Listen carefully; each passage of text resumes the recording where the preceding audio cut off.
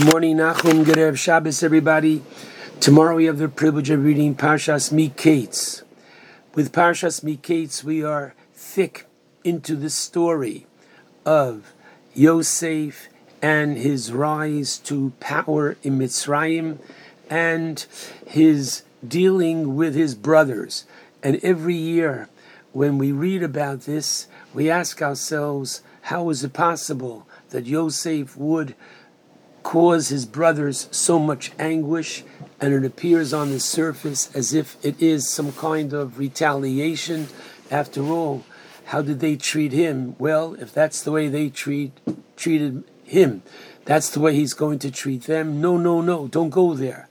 The Ramban says very clearly that Yosef understood that the dreams that he had to be actualized, that they were literally prophetic in nature. And truthfully, as the Torah told us back in last week, when Yaakov hears of these dreams, the Torah tells us, V'Yaakov v'Aviv Shomar es Hadovar. Rashi explains that Yaakov was anticipating, waiting for the fulfillment, not knowing how, but having that kind of inclination to realize that his son Yosef was not just a bright young man, but that there was great potential. And so the Ramban says that this is what Yosef was doing. How many came down to buy food in Egypt? All except for one. But that's not good enough, because in the first dream, 11 of them bow down to him. And therefore, he needs a way of bringing Binyamin down. Takes Shimon and puts him in jail, bring down Binyamin, and you'll get Shimon back. And now the Binyamin is brought down. He has to find a way to get Yaakov to come down, because Yaakov too, in the second dream, is the son who has to bow down to him. And that gets foiled next week when his emotion gets the most of him. I believe that, as I say all the time, there are no Bible stories. There are only Bible lessons. And I'd like to share with you one very important lesson that I believe comes out of this parsha. And that is as follows. The verse that I want to focus on is in chapter 42, Pasuk 21. And where are we?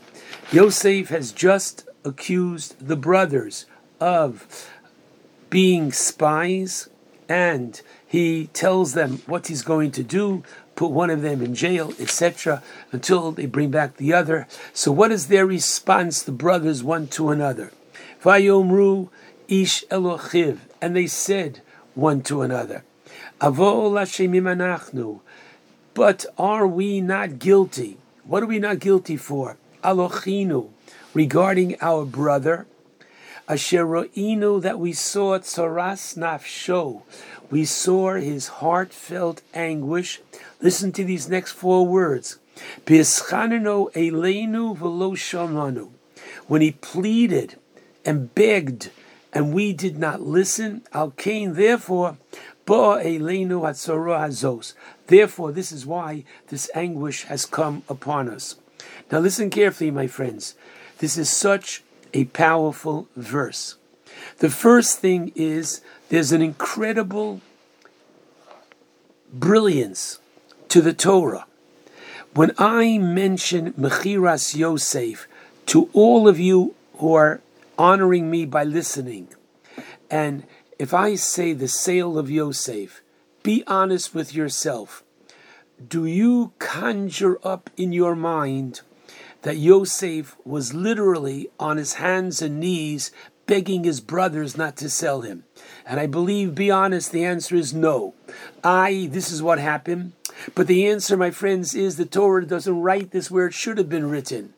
It should have been written in last week's parsha. In last week's parsha, we're told they stripped him from his coat of many colors. They throw him in the pit. They sell him.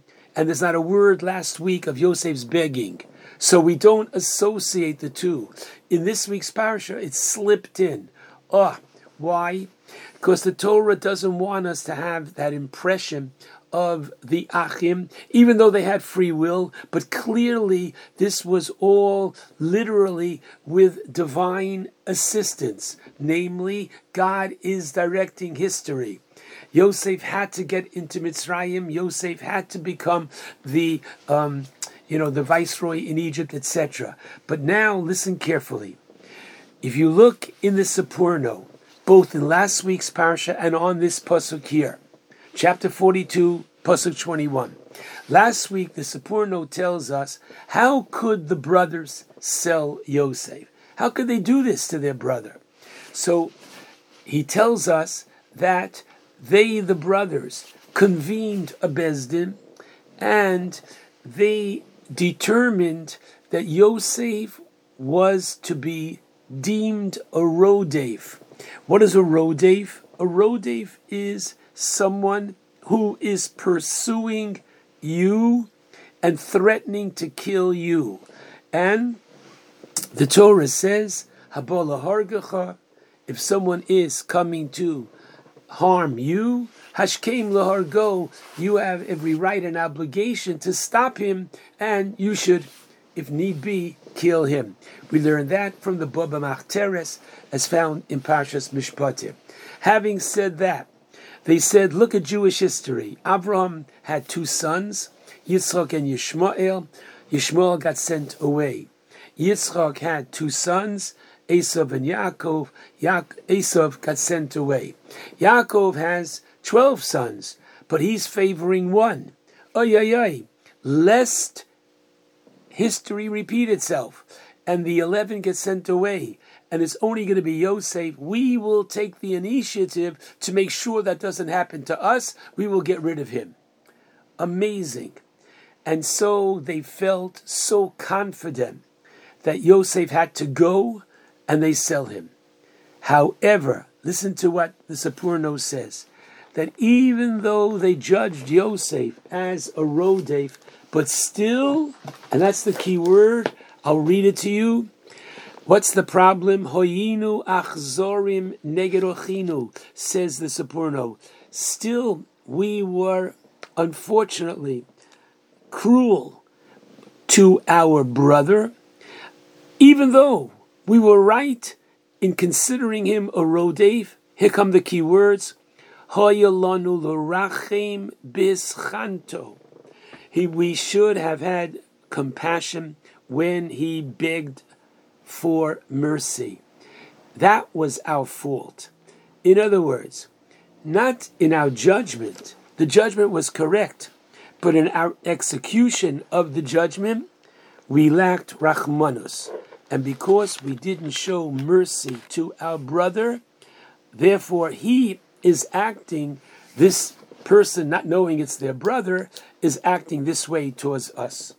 So it's not in the decision, it's the implementation with lack of mercy. I think this is such a powerful lesson for Jewish history, for all of us today. Hanukkah was yesterday. Last night, Hanukkah was over. We have to take a very important lesson of Hanukkah, and as I will show you in a moment, we, a week from today, next Friday, are going to be fasting. Next Friday is the 10th of Teves, the only fast that could ever occur on a Friday. What happened on Asar B'Teves was that Nebuchadnezzar, the king of Babylon, put a siege around Jerusalem, which lasted 2.5 years, which led to the destruction of the first Beis HaMikdash. It was the beginning of the end. Okay? Not okay. Means that the Jewish people could have, should have realized, the noose is around our neck. It's getting tighter. We should do tshuva, and unfortunately, they did not. Now, why do we fast on Friday?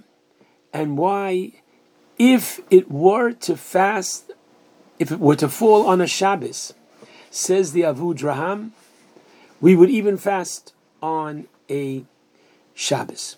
The reason for that is the following. At this time, Yechezkel Hanavi was in Bavel. He was able to prophesy in Bavel because he had prior prophesied in Eretz Yisrael. And what did he prophesy? That on this day, Be'etzem Hayom Hazeh, on this very day, he told the people in Bavel that Nebuchadnezzar had put a siege around Yerushalayim. Months later, when they came to Bavel, and they said, ay, ay, ay, a siege was put, and they asked what day? Yes, it turned out to be the day that Asur B'Teves, that Yechezkel told him to write down. Now, amazing. There was no CNN. How did Yechezkel know? He knew b'nevuah. He knew with prophecy. And therefore, because of Be'etzem Hayom Hazeh, on this very day, this day has that significance to it that if it were to fall on a Shabbos, we would fast. Why? Explains the Chassam Sofer in the commentary on the Slichos for next Friday for Asur B'Teves. An incredible idea. And that is as follows. He says that every year on Asur B'Teves, HaKadosh Baruch Hu convenes a Bezdin Shomala, the celestial court upstairs, and there is a vote taken. A decision is made. Will the third Beis HaMikdash be rebuilt this forthcoming year? Amazing. So, explains the Chassam Sofer, that if a person, let's say, for example, has a yahrzeit which falls on a Shabbos, and some people fast on a yahrzeit, you would not fast on Shabbos. Why not? Because that's called an Avelus Yeshana. That's called an old mourning. The person passed away years ago, and therefore we don't fast on Shabbos. However, if a person has Lo Aleinu, a very disturbing dream that they had on Friday night, Al Pidin, you're allowed to fast on Shabbos because it's not something of the past, it's something very much in the present. Therefore, says the Chassam Sofer, the same thing here, that if Asur B'Teves would fall on a Shabbos, it's considered not something of the past. Don't tell me the siege happened over about 2,500 years ago. No, it's happening today. Next Friday, they're deciding upstairs. Now, wait a second. If they're deciding upstairs, we have to take the message of Hanukkah, which is that the spiritual wins out over the physical. Correct?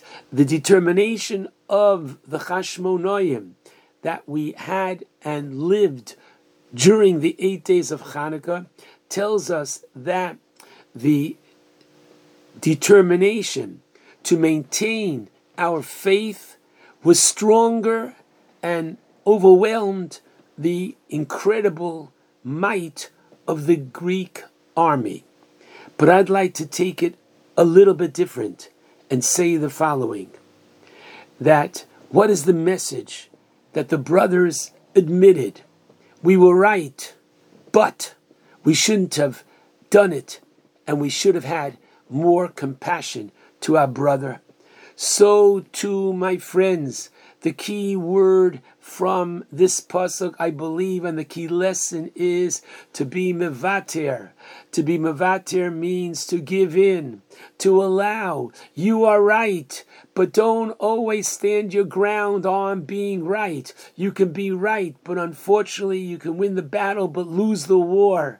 How many issues of sholem bayis come about when someone just can't keep quiet, even though you are right in your side and the other person in your mind might be wrong and you might be objectively right. There are times when just your silence and not answering them back, you're going to win. If you try to answer them back, even though you're right, you will lose. And therefore, to be mevater, to allow the next person, to give them some credibility, to give them some room for feeling good. This is such a powerful concept that I believe emerges from this week's parsha of Miketz, Avol Ashemim Anachnu, we are guilty, and unfortunately, that which the brothers were guilty of them, we are still guilty now too often in our interpersonal relationships, and therefore, as we focus and realize that we're no Bible stories, it's a question of Bible lessons that will bring us, please God, to the coming of Moshiach. In order for that to happen, we have to learn from their mistakes. We cash in on all of their merits with every Shmona Esrei. Socher Chazdei Ovos. But the rabbis criticized Yaakov. He shouldn't have favored Yosef over the others. How much did the coat of many colors cost? The Xonas Pasim? Significantly, very, very little. But, oh my goodness, look at the kind of damage that it did. Similarly, as we learn from their merits, we're also to learn from their mistakes. And therefore, Avol Hashemim Anachnu, let it not be said of us. Let us learn to be mevater. Let us learn to give in. Let us learn to give the next person some justification as well. And that is going to bring us not one step, but many steps closer to the ultimate redemption for which we constantly pray. And therefore, I wish everyone for next week a meaningful fast. I wish everyone that we take these lessons to heart and realize what a beautiful Musar Sefer, our Sefer Torah, is. Shabbat Shalom to all.